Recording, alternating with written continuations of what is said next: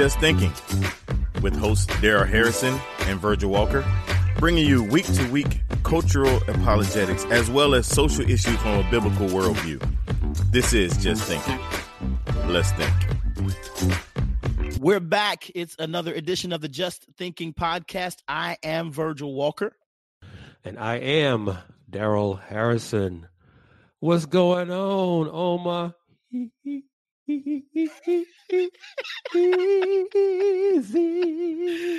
Here's the crazy part about that. You got people, two things, bro. One is you got people on Twitter spelling that out as they at me. Right? They're spelling that out. They go Oma, O-M-A-H-E-E-E. Yeah. They're getting at they're hitting it at me and they're typing all of that out. So that's the funny part. And the second thing is, man, and I didn't even know what to do with it. Like, first of all, I told you when we started this thing, I was not a Twitter guy. I was a Facebook guy. I kind of did my thing on Facebook. I told you I got on Twitter only to watch my Oklahoma football, my Sooners, right? Right.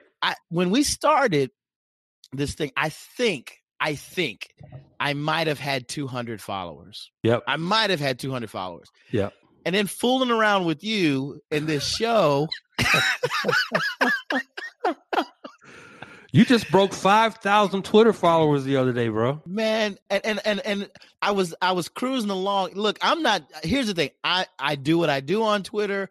I don't post as often as some, but I've tried to improve my Twitter game. I tried to improve my Twitter game. Hey, let me get my stuff out there. We're on a podcast. You want to stay visible, all of that stuff. I'm just trying to I'm Robin, you're Batman. I'm just trying to come alongside and play my role. So I'm doing my thing. And then all of a sudden I noticed a tweet by you that said, hey, let's get this brother to 5,000. I'm like, man, here he goes again. Here he goes. Here he goes again. I just took that upon myself there, bro. I saw that. Noticed, I said, man, the brother's within 100 followers of having 5,000. Now you're almost at 5,100. Yeah, as soon as you did that, it's like, here comes the flood. Yeah. And I think in a matter of hours, man, I was already crossed the 5,000 threshold. Yeah. I couldn't believe it. It didn't take long. You crossed over 5,000 that day, afternoon. Yeah. Yeah. So, it didn't take long at all, man. But I'm happy for you, bro. And for our listeners who aren't on Twitter right now, who's not following, they're not following you yet. They need to follow Virgil Oma.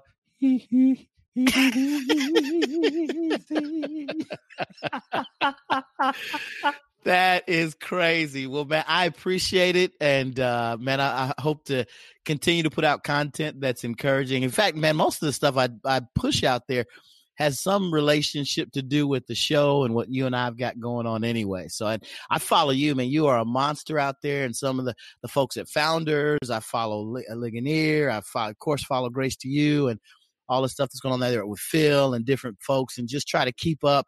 It's been a great way to keep my finger kind of on the pulse of culture, really, especially Christian culture and the like, and to know, especially as you and I, as you send topics my way for me to get up to speed on, it's incredibly helpful to be on the Twitters and doing what I do in that space. So it's all good.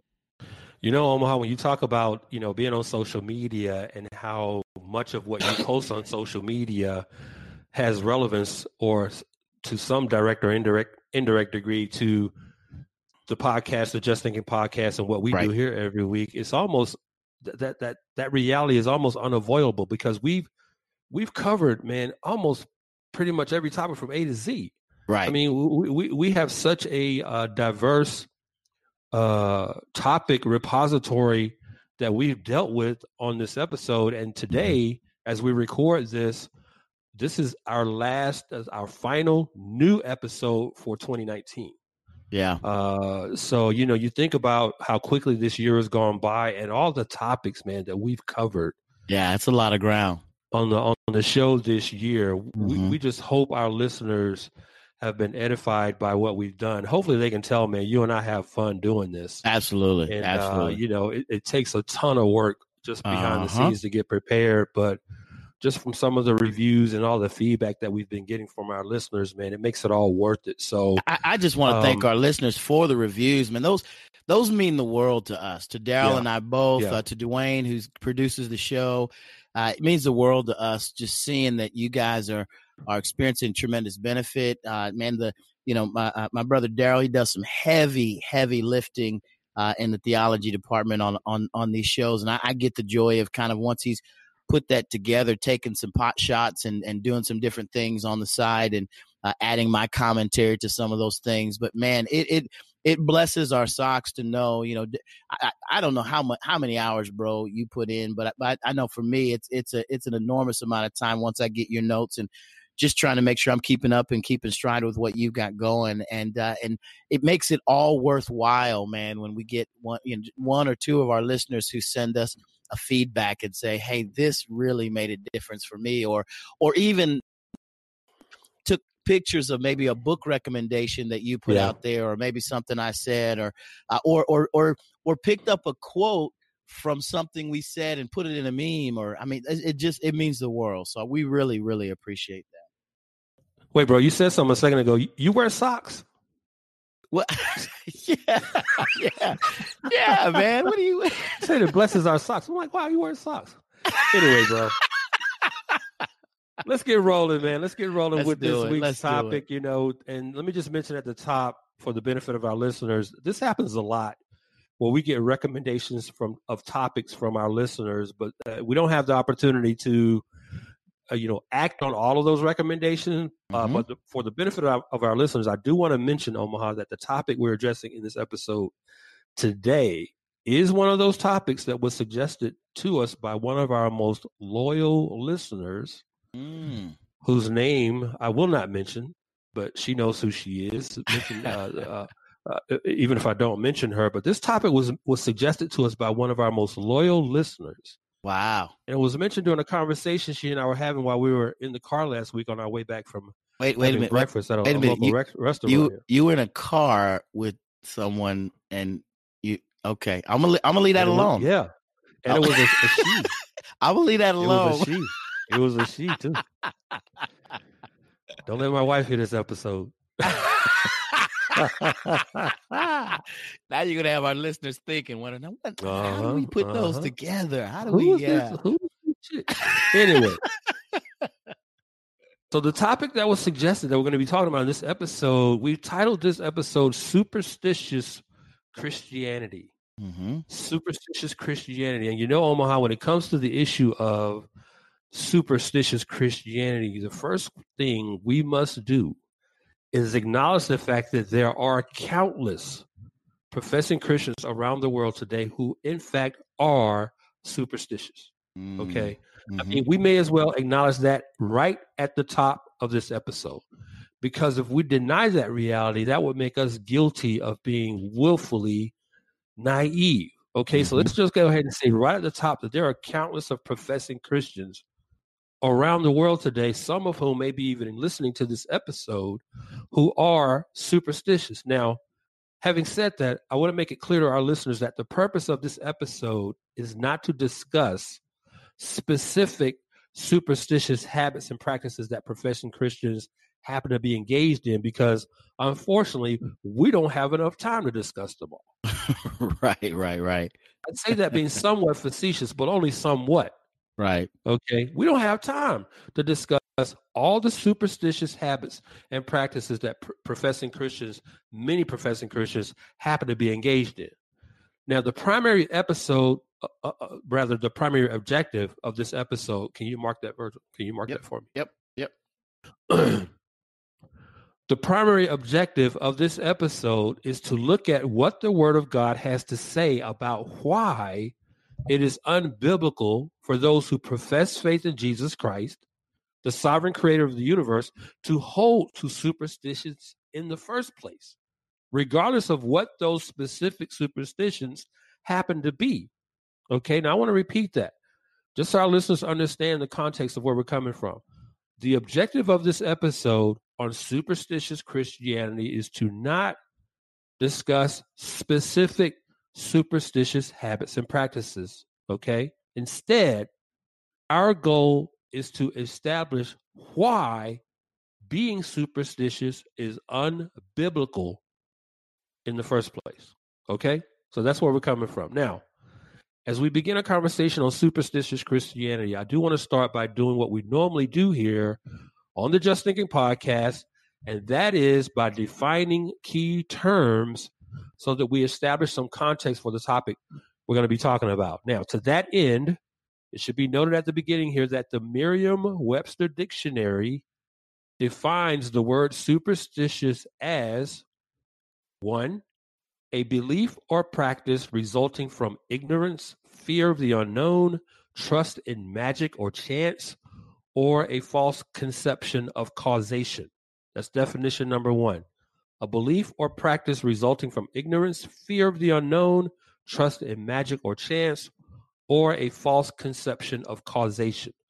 Definition number 2 from Merriam-Webster.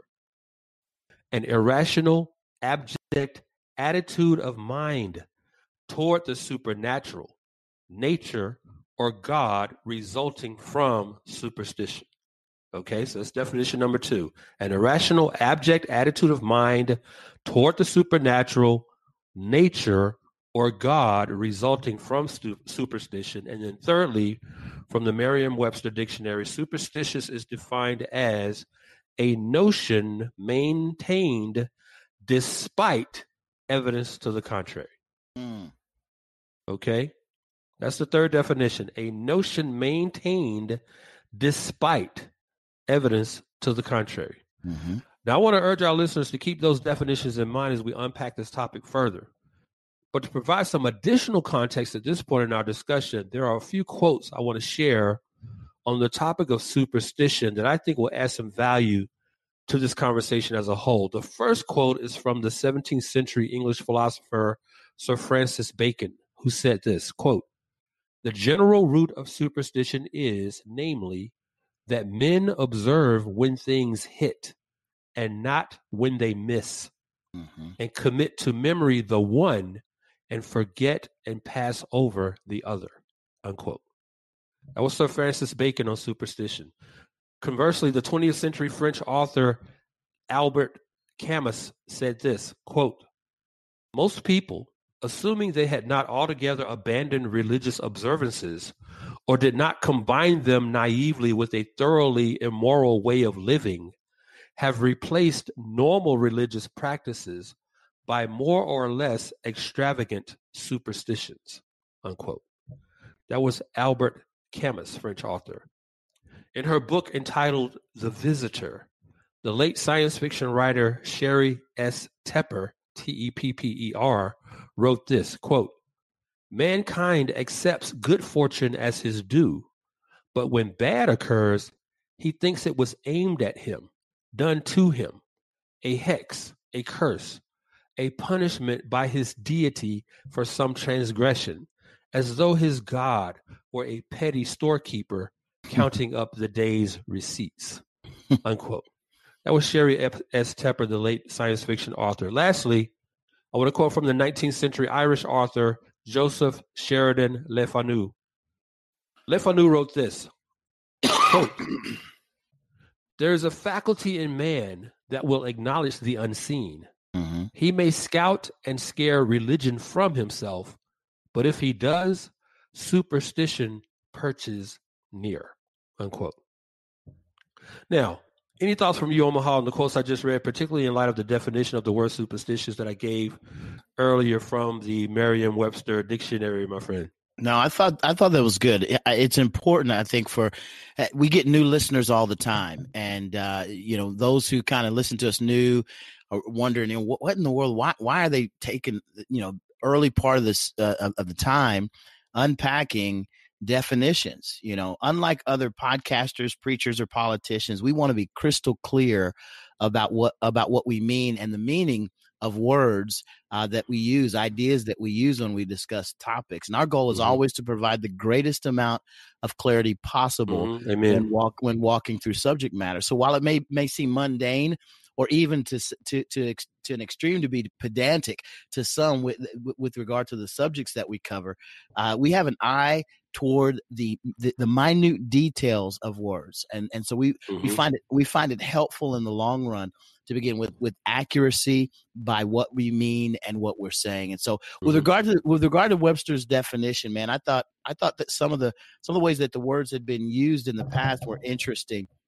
For example, when Webster defined the term as an irrational, abject attitude of mind toward the supernatural nature or God resulting from superstition, I think it's evident that many Christians can easily fall into that category, as we often desire to reduce God to what we can understand with our minds, rather than defining God by what is revealed about him in the scripture through the life of Christ. And so those are the kinds of things that when you look at, you can see how, it would be easy for us to think superstitious. Well, why are they talking about that? That's not me.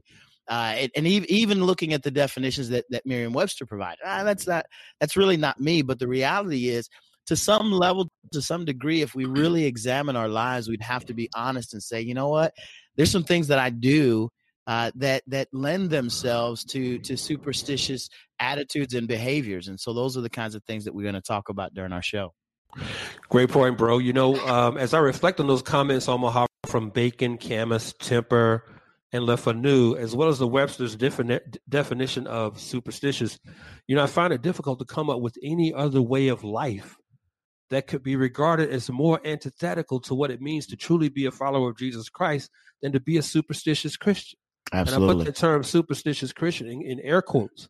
I really find it difficult to nail down any other way of life that could be regarded as more antithetical to what it means to be a true believer in Christ than to be a superstitious Christian. In fact, my rationale in quoting the aforementioned individuals at the outset of this episode is to help bring to light the manner in which many professing Christians live today. And I emphasize the word professing.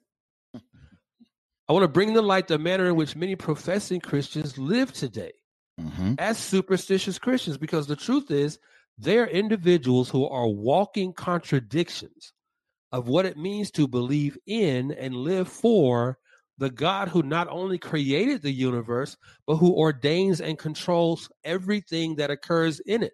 Now, that truth is wonderfully stated in chapter 5 of the Westminster Confession of Faith, which reads this way, quote, God, the great creator of all things, doth uphold, direct, dispose, and govern all creatures, actions, and things, from the greatest even to the least, by his most wise and holy providence, according to his infallible foreknowledge, and the free and immutable counsel of his own will, to the praise of the glory of his wisdom, power, justice, goodness, and mercy. Unquote. I was quoting chapter 5 there from the Westminster Confession of Faith.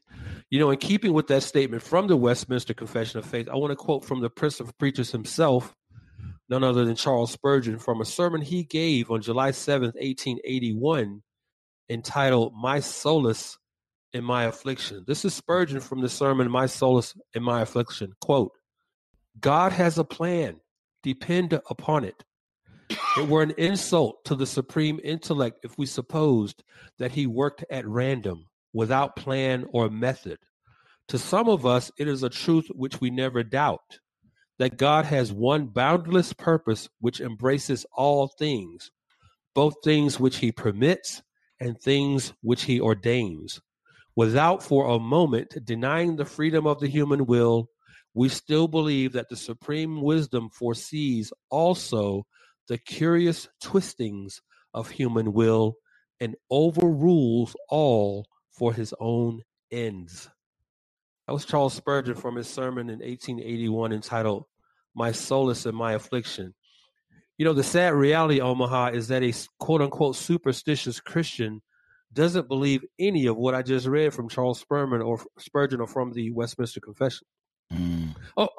Sure.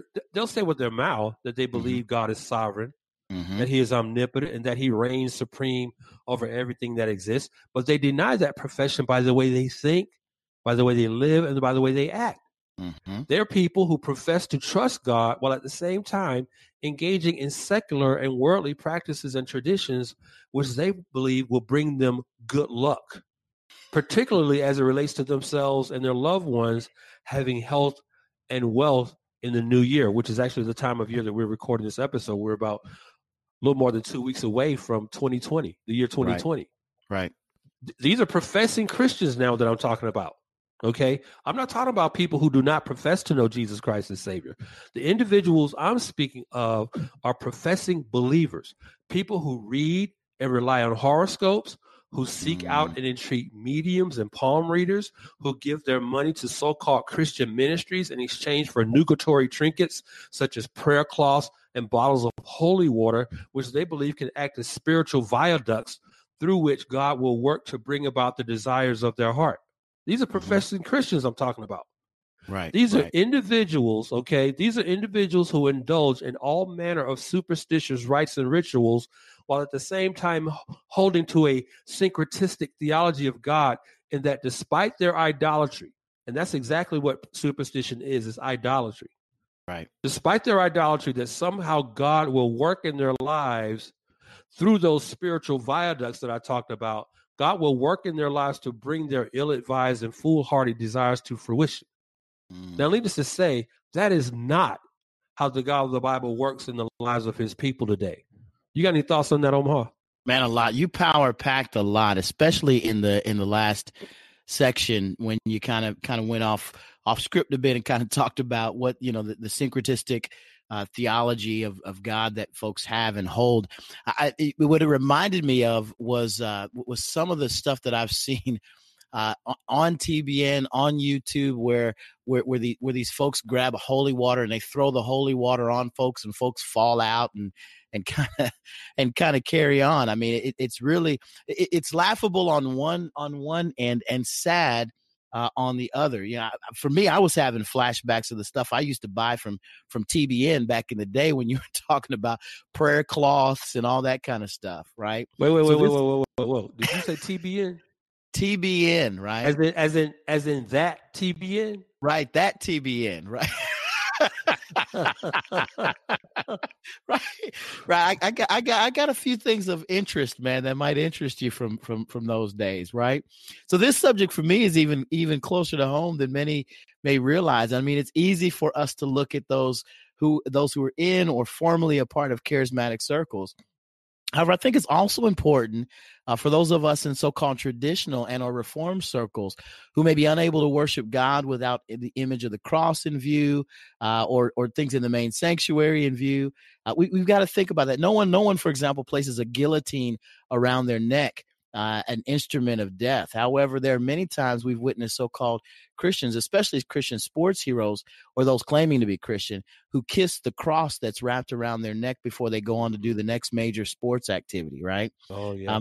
I'm always amazed when I see Christians watching that kind of display, and they cheer and they applaud for someone doing something they see that when they do those kinds of things, and they believe that to be some godly action on the part of their favorite sports hero. So I know that this kind of thing that you're referring to, it's exposing superstitious rites and rituals, but engaging in these practices also exposes our syncretistic theology of God, which you said it earlier in your comments. This is based up. This basically is idolatry. Yes. It's the equivalent of what the children of Israel did with the golden calf, right? They believed themselves to be worshiping Yahweh as they crafted him into an image of a golden calf. And for us, we believe God to be we believe God to be somehow working through this self-prescribed ritual act that we endeavor to engage in.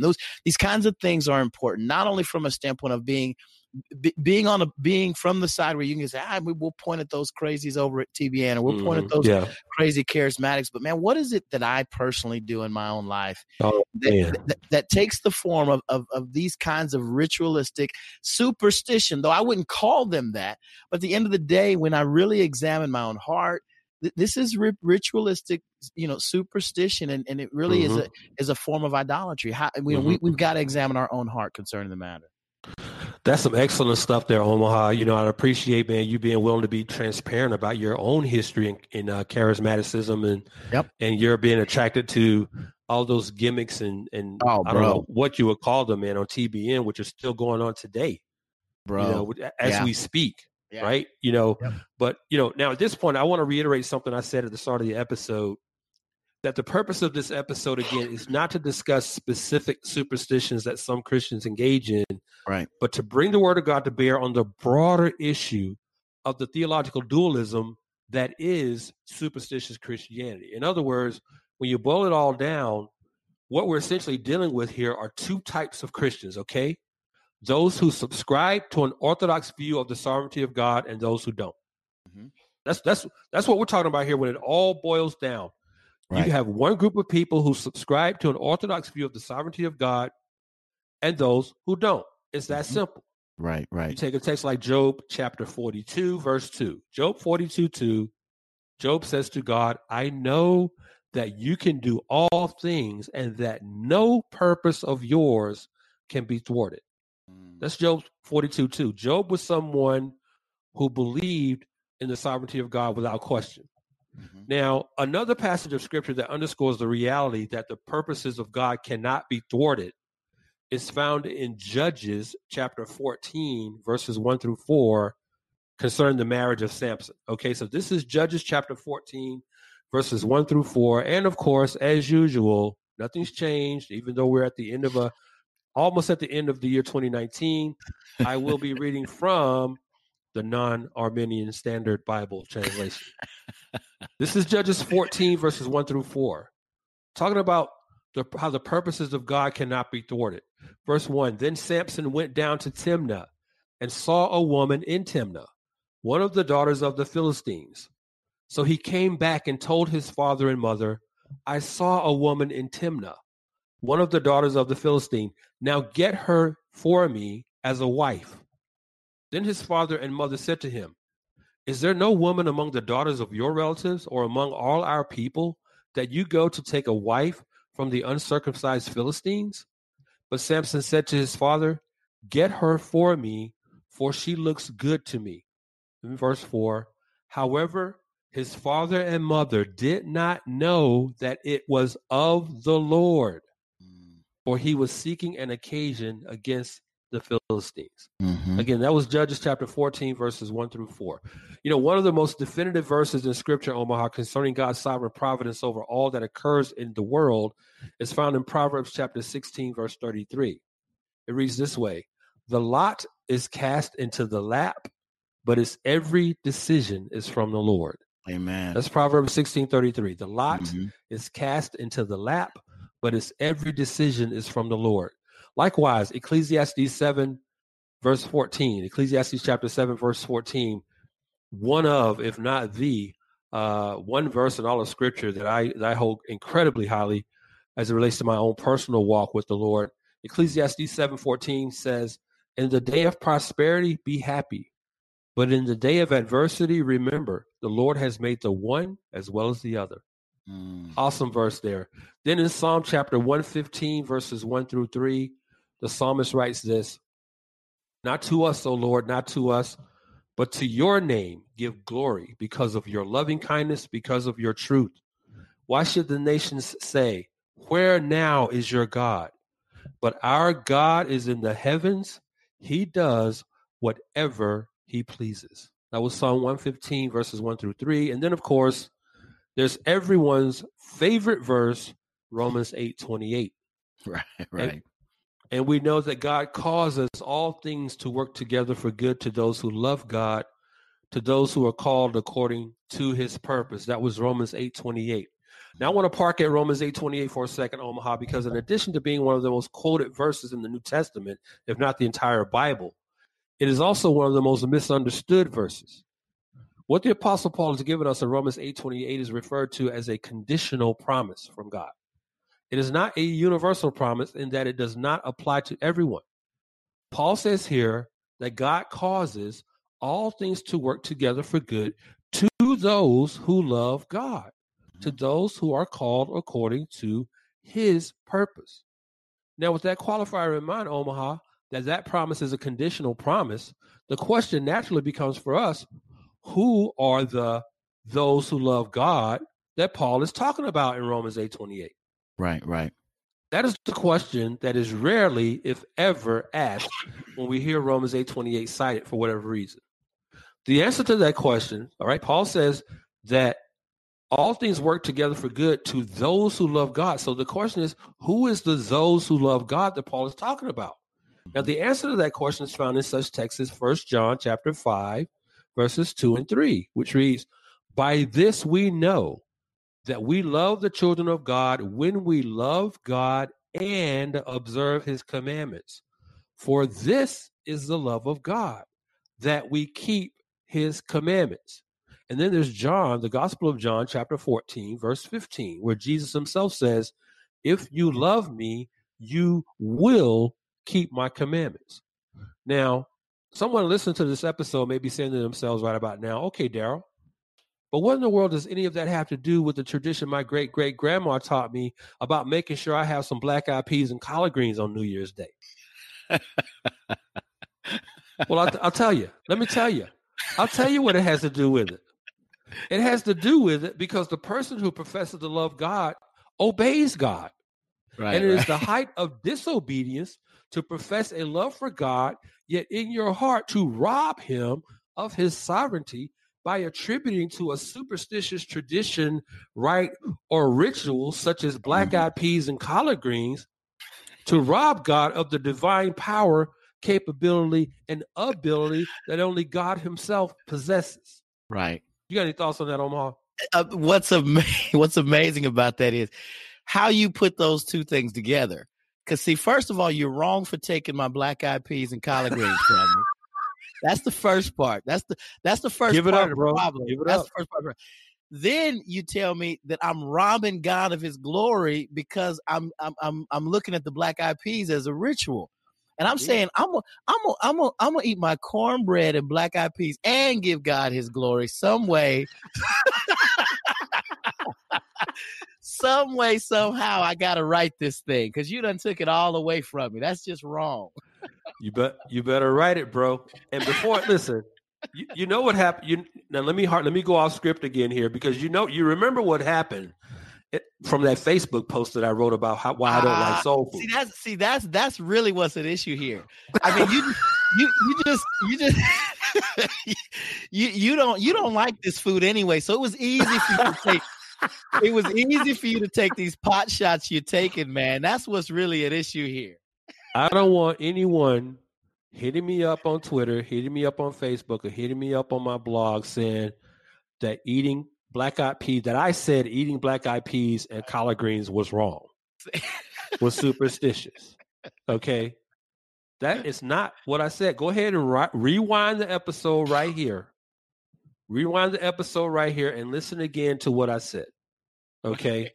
The problem is when you do those things and you attribute or impart spiritual significance to them. Right. Okay? Totally agree. That's what the problem is. I still had to get you, man. I still had to come for you on that one. So, I know where you're coming from, Omaha. It's these other 400,000 listeners that I'm worried about. Right. No black-eyed peas, collard greens. Listen, no praying to the picture of the blonde-haired, blue-eyed Jesus for good luck for the rest of 2020. How about that? Right. How about that? Right. Well, those are the kinds of things that we've got to think about as we examine our own hearts. All of these things, I think, are valid challenges, man, as we examine our hearts. The reality is, since we don't carve wooden statues anymore or bow down to them, we have a tendency to ignore the idolatrous nature of some of our most superstitious practices. And this time of year is especially rife with them. One of my favorites, and this isn't a depiction of God as much as it is that it doesn't flow from a biblical narrative, is the idea of the wise men, right? As discussed in Scripture. You look at any nativity scene, what you're going to find are three wise men in most nativity scenes, right? The Bible doesn't mention three wise men. Mm-hmm. but it mentions wise men.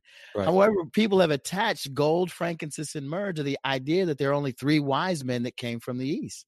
Right. So again, all of these things, again, as lighthearted as we may discuss them on this show, they do have implications that I think are weighty enough for us to soberly consider, which is why I'm really glad that we took the time to kind of unpack this, because these are the kinds of things we don't think about. Let me say this, and I'll turn it back over to you.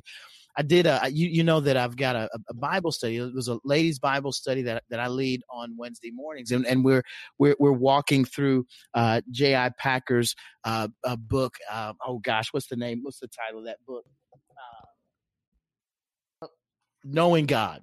Yeah, Packer. How could I forget that one? Yeah. Knowing God by J.I. Packer. And in the book, he talks about the incarnation.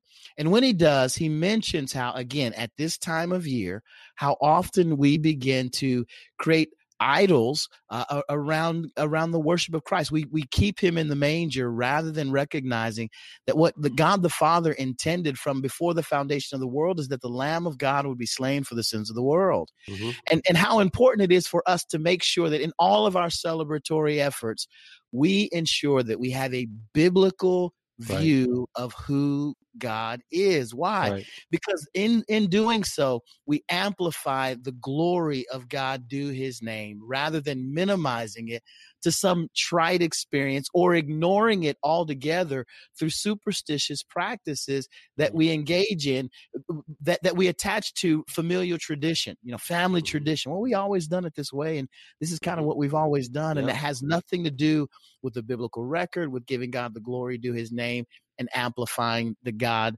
of the Bible. So again, I think all of these things are worth our time and attention. And I love what you're doing rather than, and again, I keep kind of dropping down below the 10,000 foot level and picking up these little ideas, bits and pieces. But you're trying to keep us at that 50,000 foot level in an effort to cause us to really examine our hearts theologically so that we can ensure that we're giving God the honor due his name. I appreciate you for doing that. No problem, bro. Omaha and his institutes, I know you and I both are big fans of John Calvin. Yep. And his Institutes of the Christian Religion, which I realize the Institutes is not a very easy read. No, and I say that from the standpoint, it is a very voluminous read. Yeah, it is. Yeah. But I recommend the Robert White translation. Get a copy of the Institutes of the Christian Religion, the Robert White translation, which is an incredibly easy read. But I just want to quote from the Institutes real quick here from Calvin. Calvin said this in the Institutes of the Christian Religion, quote, "When that light of divine providence has once shone upon a godly man, he is then relieved and set free not only from the extreme anxiety and fear that were pressing him before, but from every care," unquote. That's John Calvin in his Institutes of the Christian Religion. Now, what makes what Calvin is saying germane to the conversation we're having in this episode, Omaha, is that when discussing the topic of superstitious Christians, what is fundamentally at issue here is the problem of unbelief. Mm-hmm. The superstitious Christian is superstitious because he or she either doesn't trust God or they have an immature theology of God and his active, deliberate, and purposeful sovereignty over their lives. Let me go off script again here. When you look at the word superstitious from an etymological standpoint, when you look at the genesis and the origin of that word, that word super means to stand over or above something. So the word superstitious, if you want to exegete that word, it literally has the picture of someone standing over, watching over something. You have this consciousness, this anxious consciousness that you're just standing over, watching over what's going on in your life to see if either something is going to happen or not happen. So that's the picture of superstitious that we have when you really exegete that word.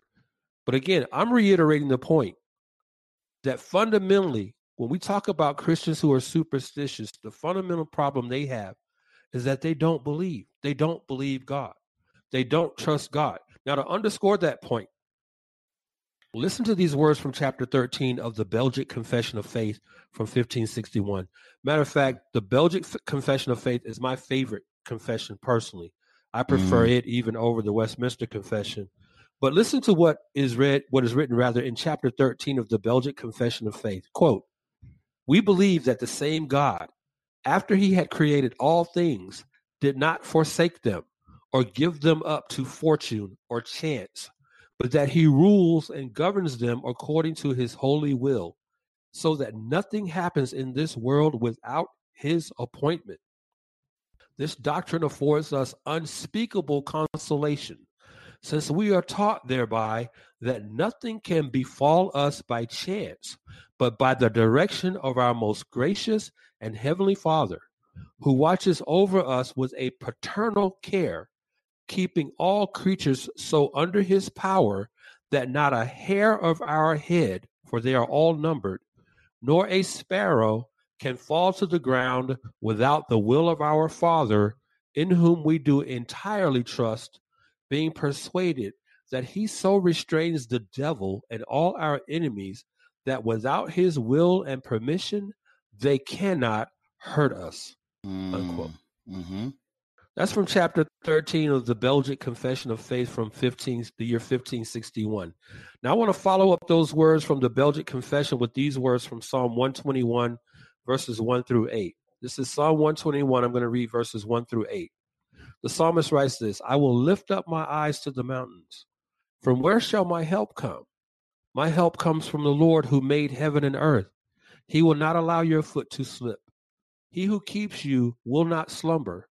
Behold, he who keeps Israel will neither slumber nor sleep. The Lord is your keeper. The Lord is your shade on your right hand.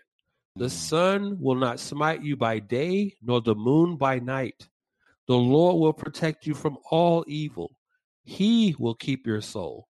The Lord will guard your going out and your coming in from this time forth and evermore." Now notice the psalmist wrote in Psalm 121, verse 5. He said, "The Lord is your keeper. The Lord is your shade on your right hand." Not a pot of black-eyed peas, not a kettle of collard greens, not having a male relative walk in and out of the rooms of your house to bring you good luck. No.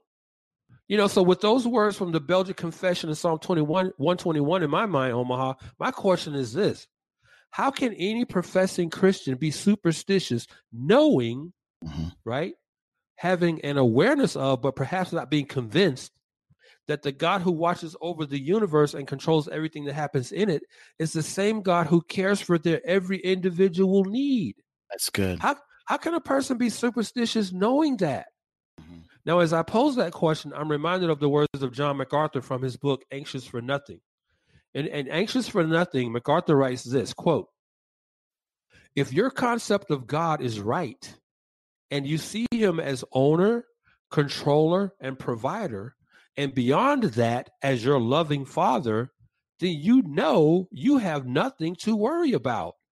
Since all things come under God's control, rest assured he controls those things on behalf of his children."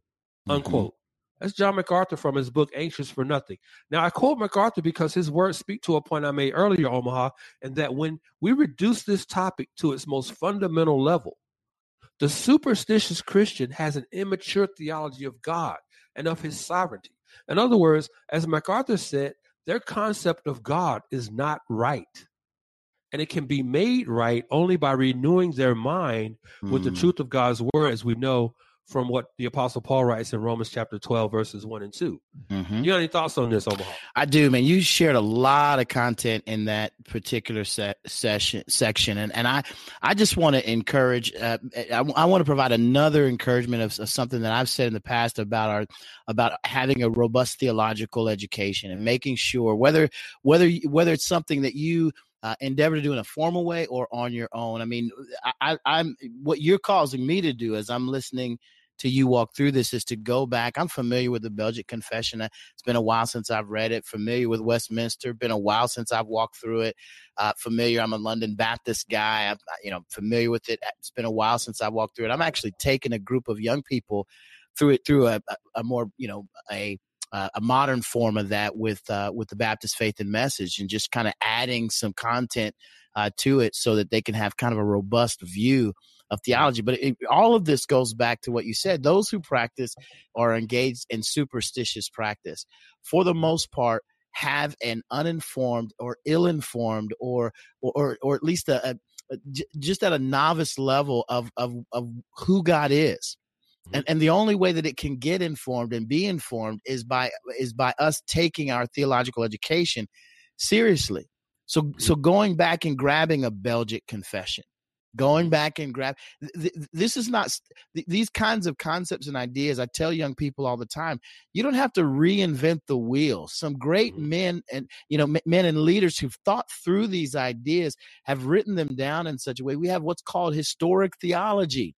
Right? We have church history where we can go back and examine what those who thought well about God wrote down, and we can examine them against the backdrop of Scripture to ensure that things align. I think that for me would be what I would encourage others to do. What I would exhort our listeners to do is to grab what you mentioned, the Belgic Confession. You quoted from MacArthur's book, Anxious for Nothing. Go grab these kinds of tools and resources, sit down and educate yourself thoroughly, so that you're not susceptible to every wind of doctrine that tosses you to and fro. That's some great counsel, brother. And, up to this point, Omaha, I've been endeavoring to make the biblical case that to be superstitious is essentially to display a lack of trust, a lack of faith, and unbelief in God. That's basically the bottom line. Right. In many instances, Christians who are superstitious resort to such unbiblical means and methods out of a desire to improve their current station in life, whether it's financial, medical, occupational, educational, or otherwise.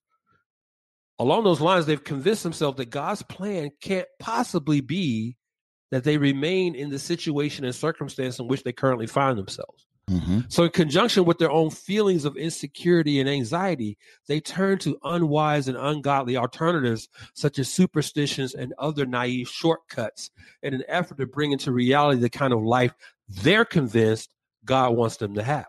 But it's to those people, okay, that emphasis on they're convinced, okay, now they've convinced themselves. This can't be God's will for me. Right. Okay. But it's to those people that I want to direct this quote from the book Trusting God by the late Jerry Bridges.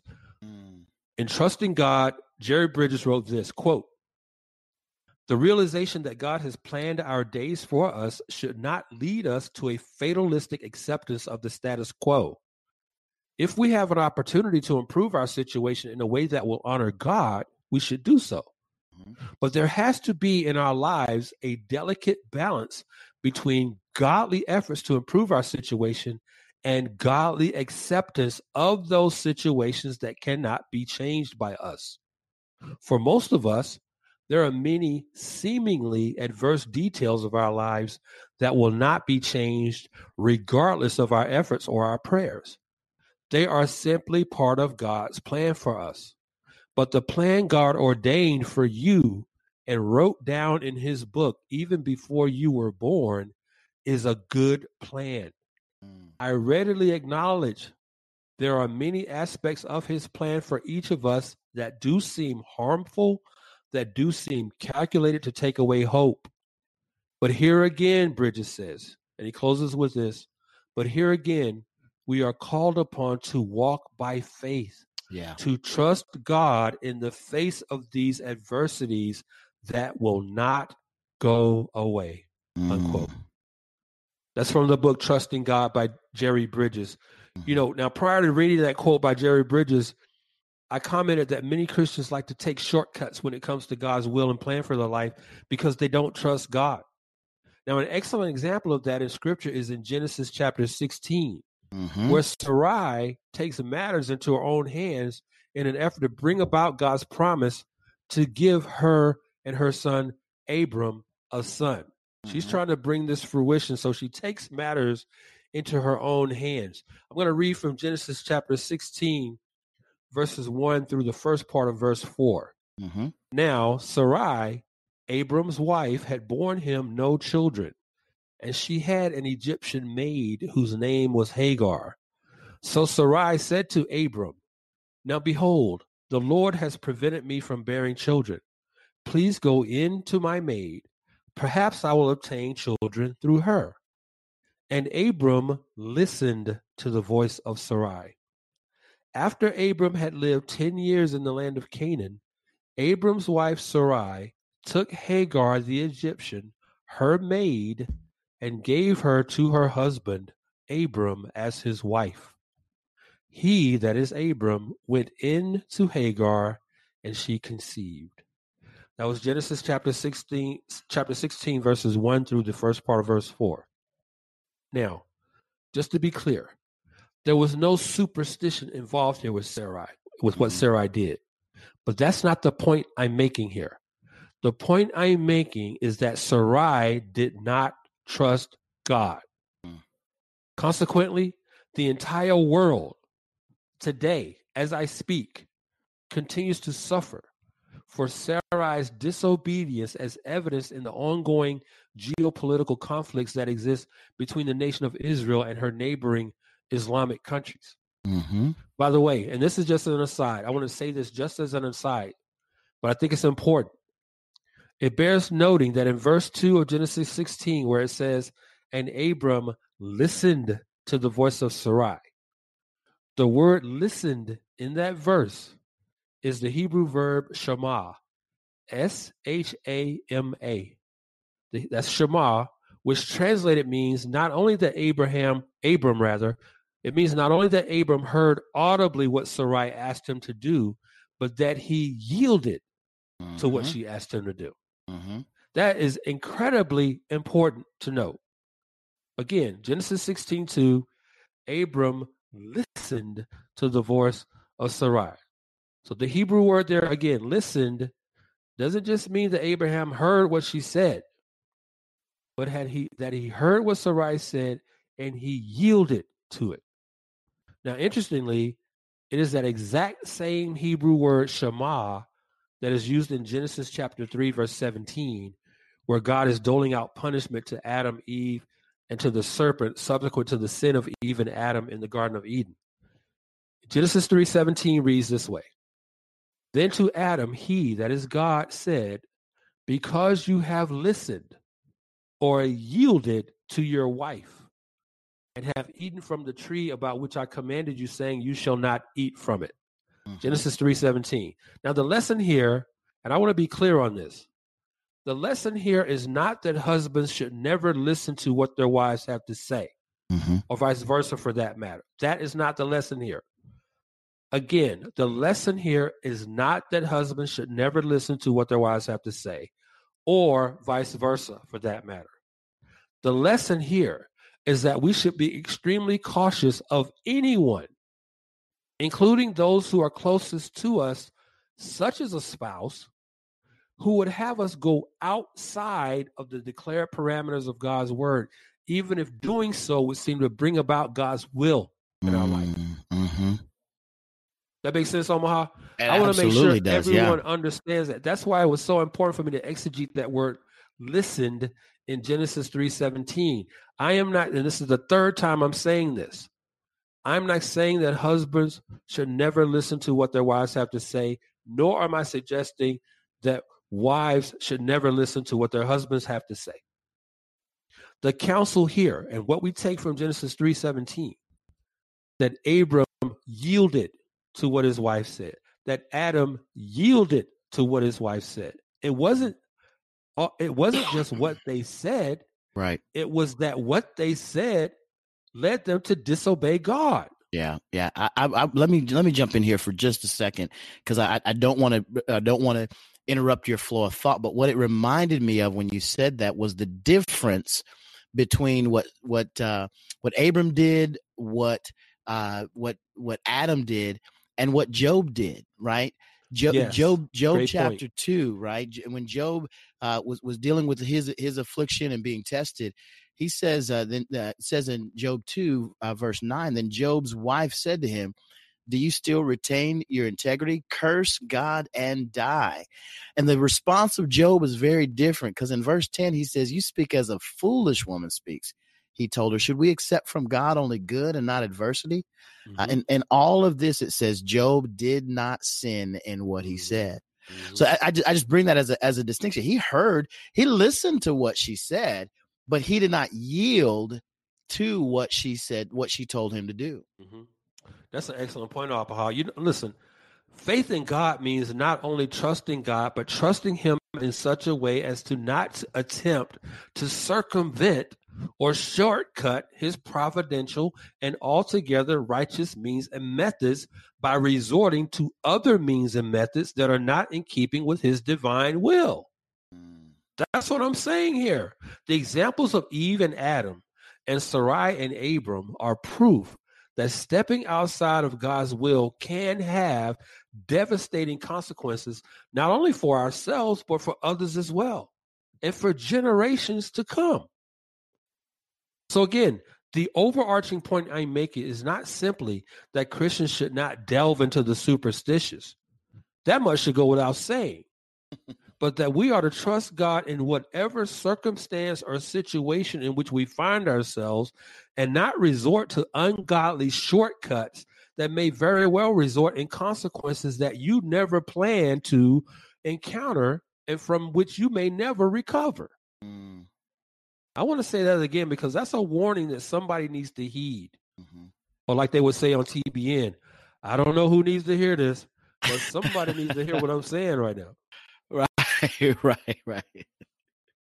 Listen, again, the overarching point I'm making is not simply that Christians should not delve into the superstitious, but that we are to trust God in whatever situation we find ourselves in and not resort to shortcuts that will result in consequences that you never plan to encounter and from which you may never recover. Remember, the definition I read earlier in the episode that to be superstitious is defined as a belief or practice resulting from ignorance, fear of the unknown, trust in magic or chance, or a false conception of causation. An irrational, abject attitude of mind toward the supernatural, nature, or God resulting from superstition, or, this might be my favorite, a notion maintained despite evidence to the contrary. Right. Now, God in his word has given ample evidence of his sovereign and providential rule of everything that occurs in his creation and among his creatures, that none of those definitions should apply to anyone who professes to believe in him. Okay? God's word has given us ample enough evidence that none of those definitions that I just read should apply to anyone who professes to follow him. Any thoughts on that, Omaha? Really, my thought initially was just to bring the contrast because your flow of thought was just so well. I thought, man, the only thing I could do to add to it would be to bring that contrast that I brought with regard to Job and the difference between what Abram and Adam did compared to the manner in which Job dealt with his wife, who was trying to get him to do the exact same thing, which was to do something that he knew that was contrary to the will of God, which was to curse God and die. And so I thought to bring that contrast. The only other, I felt like, man, this section of what you shared was really the mic drop. I mean, it's really the crescendo of all that you're trying to put together in this episode. I mean, at the end of the day, we need to know that ultimately, whether good or bad, whether the situation is in our favor or not, that it's outside of our control and that we need to rely on God in the good and the bad. It goes back to that scripture verse that you quoted earlier. I think you said it was one of your favorites. It was Ecclesiastes 7:14. Yeah, you said, in the day of prosperity, be happy. But in the day of adversity, remember the Lord has made the one as well as the other. And those kinds of things are only said by people who've walked through something. Right. Those kinds of holding on to those, because we've come out on the other side, right? We've dealt with God in the good. We understand, hey, this is great. I'm having a great time. This is I'm having my best life now, So you're feeling, God's presence and all the good things that come with that. But also knowing that, man, when things are not going your way, when things are absolutely in the opposite place, that God is there too. And oftentimes we actually find an extra measure of God's grace and presence in those difficult times and circumstances. So for us to think we can somehow circumvent that through some ritualistic practice or some superstitious approach to life is foolishness. It's It really absolute is, foolishness. And I, like I said, I think the section that you just walked through really is the mic drop for all of it. It really points people to, I think, exactly where we need to be. You know, and again, Omaha, just to reiterate again, but the bottom line here, when all is said and done, when all that we've talked about is said and done in this episode, fundamentally, the case that I'm making here is that superstition is unbelief. Absolutely. If you really want to summarize my thesis in this episode, it is simply that superstition is unbelief. Yeah. You know, I sort of facetiously referred to earlier of Romans 8:28 as everyone's favorite verse. Right. But on a serious note, I want to challenge our listeners. The next time you want to cite or refer to Romans 8:28, read Romans 8:28 up against Ecclesiastes 7:14. That's when you'll find out if you really believe Romans 8:28. Right. When you can say that all things work together for good to those who love God, and then say alongside, parallel to that, that God creates the day of prosperity and the day of adversity. Mm-hmm. When you can read Romans 8:28 in parallel with Ecclesiastes 7:14, or in parallel to Philippians 1:29, for to you it has been granted for Christ's sake to not only to believe in him, but to suffer for his sake. Right. Now I think about it in light of Romans 8:29. I mean, it says, for those he foreknew, he predestined. All of those things work together because he foreknew us, he predestined us. And the predestination was for the purpose of us being conformed into the image of his son, conformed into the image of his son. So the good and the bad that happens is for the purpose of us being conformed into the image of his son. I mean, the hardships, the challenges of life, all of those things that peel back the flesh nature on the inside of us, the sin-filled nature on the inside of us, require us to die to self, to deny self, to take up our cross and follow him. And, you know, Omaha, just to dovetail on what you just said, what did the scriptures say about Jesus himself? It said that he learned obedience through the things he suffered. Absolutely. The Christ learned obedience through the things he suffered. You know, in his book, Pilgrim Theology, Core Doctrines for Christian Disciples, theologian Michael Horton writes this, quote, apart from the gospel, we flee from God's self-revelation, dressing folly in the robe of wisdom and ungodliness in the garments of virtue. I think I need to read that one again, because this is exactly what we're talking about. We're talking about superstition. It's folly. Horton writes this. Again, this is from his book, Pilgrim Theology, Core Doctrines for Christian Disciples. Horton says, apart from the gospel, we flee from God's self-revelation, dressing folly in the robe of wisdom and ungodliness in the garments of virtue. It is ultimately an ethical, man, this is so good. It is ultimately, Horton writes, an ethical revolt against the God who made us. An ethical revolt, Omaha, an ethical revolt against God. Through revelation, I'm continuing to quote Horton here, through revelation, the incomprehensible and utterly transcendent God places himself within our reach. The sovereign God who eludes our attempts at mastery by speculation, good works, or mystical experience places himself in our hands as a free gift. Instead of being consumed, we are reconciled, redeemed, and made adopted heirs of his kingdom in the Son and by his Spirit through his word. Just as we are created in God's image and likeness, yet intersecting with divinity at no point, our knowledge is a creaturely version of the truth, which God accommodates to our capacity and reveals through ordinary speech and speakers. Horton closes with this. As the infinite creator, God alone possesses absolute knowledge. Every fact is interpreted and we need God's interpretation if we are to know reality properly. Wow. Unquote. Wow. That sounded like, and I know you're getting ready to run into some other content. The first part of that just reminded me of Romans 1:18 through 23. First of all, Yep. It just kind of unpacks it, but then it's like he takes it to a whole nother level and places the creature and the creator, the twoism that we talked about before from Peter Jones, places those categories in their proper context. That's phenomenal. I've got Horton's Pilgrim's Theology on my stack of stuff that I need to walk through. Hearing you walk through that, I'm like, I got to pick that up sooner rather than later. And see, the thing about Horton, what Horton says here in Pilgrim Theology, the quote that I just read, especially, see, you got people out there who are listening to us right now, and I know they're thinking this.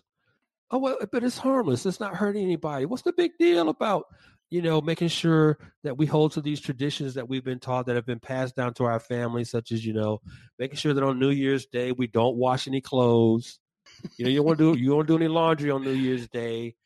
You want to make sure that all your dirty laundry is done before New Year's Day arrives. What's the big deal about making sure we have black-eyed peas and collard greens and right? And what's the problem with doing the first foot thing where we have a male relative walk through the rooms of our house?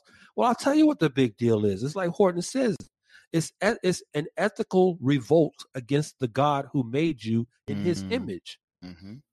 And see, here's the thing with us Christians. And again, for this entire episode, bro, we've been talking to Christians. I don't care what the world does. I expect them to do this kind of stuff. Right. That's why we titled this episode "Superstitious Christianity." We didn't title it "Superstitious Worldliness." Right. It's superstitious Christianity. So I'm talking to Christians right now who do this kind of stuff. It's an ethical revolt against the God who made you. Mm-hmm.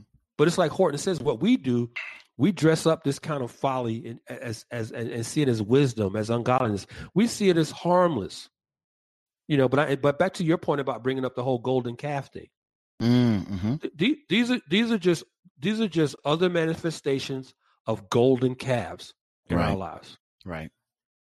And Horton's words bring to mind this exhortation from the Apostle James in James chapter 1, verses 5 through 8. I couldn't help thinking of this text as I was studying up for this episode and quoting Horton from Pilgrim Theology. Listen to what James says in James chapter 1, verses 5 through 8. He says, "But if any of you lacks wisdom, let him ask of God, who gives to all generously and without reproach, and it will be given to him. But he must ask in faith without any doubting. For the one who doubts is like the surf of the sea, driven and tossed by the wind. For that man ought not to expect that he will receive anything from the Lord, being a double-minded man, unstable in all his ways." Mm-hmm. That was from James chapter 1, verses 5 through 8.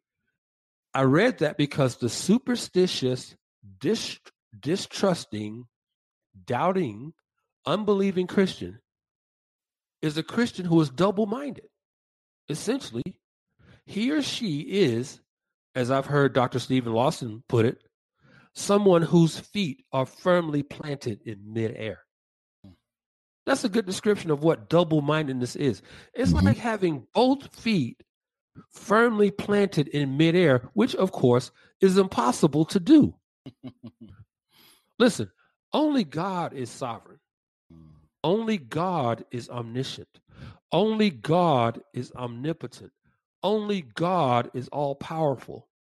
As the Apostle John writes in John chapter 1, verse 3, all things came into being through him, and apart from him, nothing came into being that has come into being. So if you're seeking wisdom, guidance, direction, advice, or instruction from any other source than the objective truth of the all-wise, all-knowing, and all-powerful God of Holy Scripture, you're merely engaging in an exercise in futility, one that could potentially have eternal implications and ramifications for you, because such behavior is rooted in unbelief in the one who knows your every need. That's good. Not just when you ask him, but before you ask him. Mm-hmm. Okay? That's exactly what you're doing. If you're seeking wisdom and guidance anywhere outside of Scripture, you're indulging in the exercise of futility. That behavior is rooted in unbelief in the one who knows your every need. He knows your every need, not just when you ask him, but even before you ask him. We know this from the word of God in Matthew chapter 6, verses 31 and 32. This is Matthew 6, 31 and 32. Do not worry then, this is Jesus speaking. Do not worry then, saying, what will we eat, or what will we drink, or what will we wear for clothing? For the Gentiles eagerly seek, or unbelievers, for the Gentiles eagerly seek all these things. For your heavenly Father knows that you need all these things. Okay? Now, I think it's important to note here that the word knows in Matthew 6:32 is the Greek verb oida. That's spelled O-I-D-A. That's what the word knows is in Matthew 6:32 in the Greek. The Greek verb oida, which translated means not only that God is aware, okay? It means not only that God is aware of and understands what we need, but that he knows exactly how to meet the needs that we have. Mm. Our problem in Omaha is that we often disguise needs as wants. Right.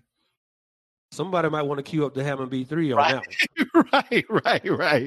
Right. Our problem in the church as Christians is that we want to disguise needs as wants. But that is precisely why we would do well to consider the words of Jesus in Matthew 6, 31 and 32, which I just read. We would do well to consider those words alongside the words of the Apostle Paul in 1 Timothy chapter 6, verses 8 and 9, where Paul writes this: if we have food and covering, with these we shall be content. But those who want to get rich fall into temptation and a snare, and many foolish and harmful desires, which plunge men into ruin and destruction. That's good. Now, 1 Timothy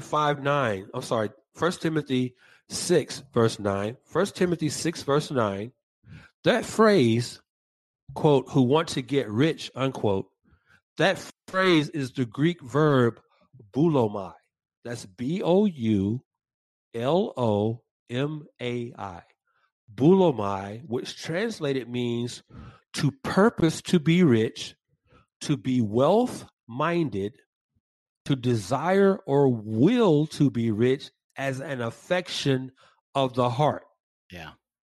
Okay, that's 1 Timothy 6:9. That phrase, those who want to get rich, that Greek verb there is speaking of people who desire in their heart to be rich as an affection. This is something they passionately want. They are wealth-minded. Their entire existence is to be rich. Now, the reason I thought it necessary to take the time to read and exposit those passages in Matthew 6 and 1 Timothy 6 is that discontentment and worldliness are primary reasons why many professing believers resort to the superstitious.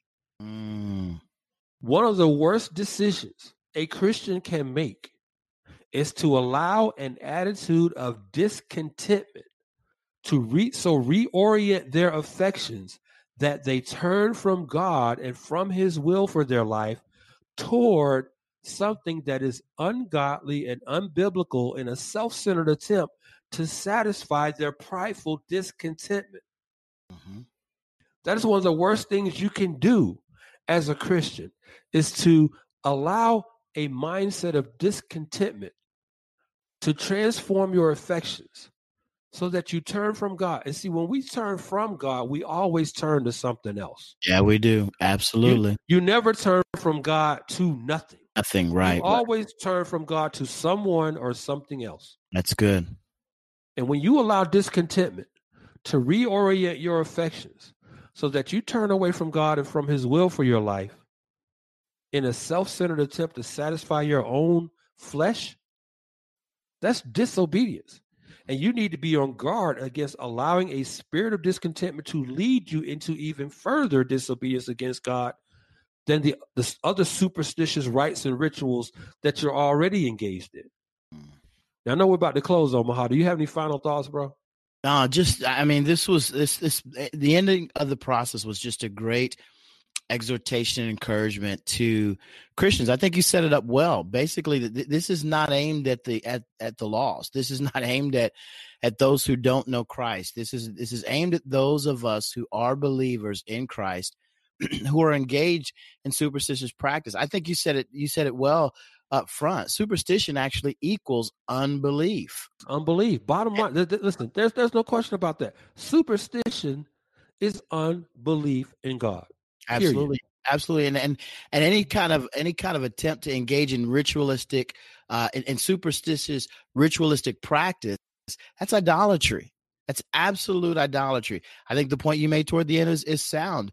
If we're not worshiping God and the true sovereign God of Scripture and knowing Him fully and trusting Him completely, our affection will move to someone or something else.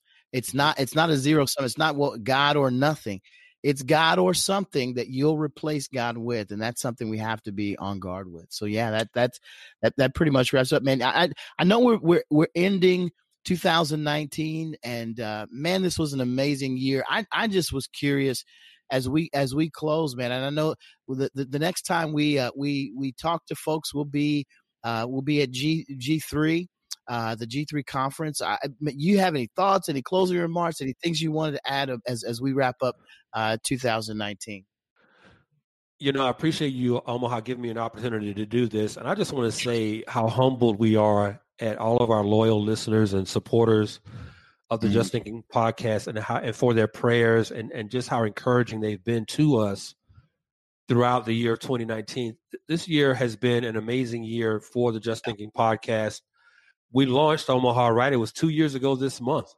Yeah, it was 2 years ago, December 2017, that we did our first episode, and now we're approaching our 100th episode. I think within the next 2 to 3 episodes, we will have achieved that mark of doing 100 episodes. I don't think the G3 episode, which is, and by the way, for those of you who will be attending or streaming the G3 conference in Atlanta in January, Omaha and I will be doing a live podcast episode from the G3 conference.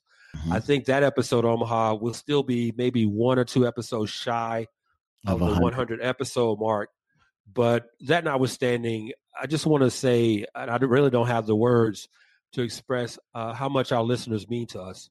Yeah, we really do love every last one of you. Without you, there would be no purpose for us in doing this. So thank you, each and every one of you, for supporting the podcast, for sharing the episodes on social media, for giving us encouragement through your feedback, your comments, your reviews. If you've been blessed by the podcast, please leave us a review on Apple iTunes. We'd appreciate that. That would be so encouraging to us. But thank you all so much for hanging in there with us, especially during this year of 2019, Omaha, which was a huge transition for my wife and me, and then my family back in Atlanta, where my wife and I picked up and moved out here to California so that I could come serve at Grace to You. This year was a huge challenged us in many ways. You and I took some time off from doing the podcast, but we got back on the horse in March of this year with the new episode on sexual purity in the church. So again, all that to say, thank you to our listeners. You guys do mean a great deal from us, and we hope you'll stay with us, Lord willing, as we continue expositing the Word of God against these issues that the church faces, and in 2020. So thank you all again. Absolutely. Well, listen, it's been an amazing 2019. It's been my joy to be to play Robin to your Batman on this show, man. We always have a good time chopping it up, laughing, joking, talking, and then diving really deep into the Word of God. And so, again, for our listeners, Daryl teed it up well, man. We're grateful for you. We read every comment, we read every tweet, we read it all, and so we're grateful to you. Thanks for a great 2019. We got some stuff in store for you next year, Lord willing. So stay tuned, stay connected with us, and be sure and tune in for the next edition of the Just Thinking Podcast.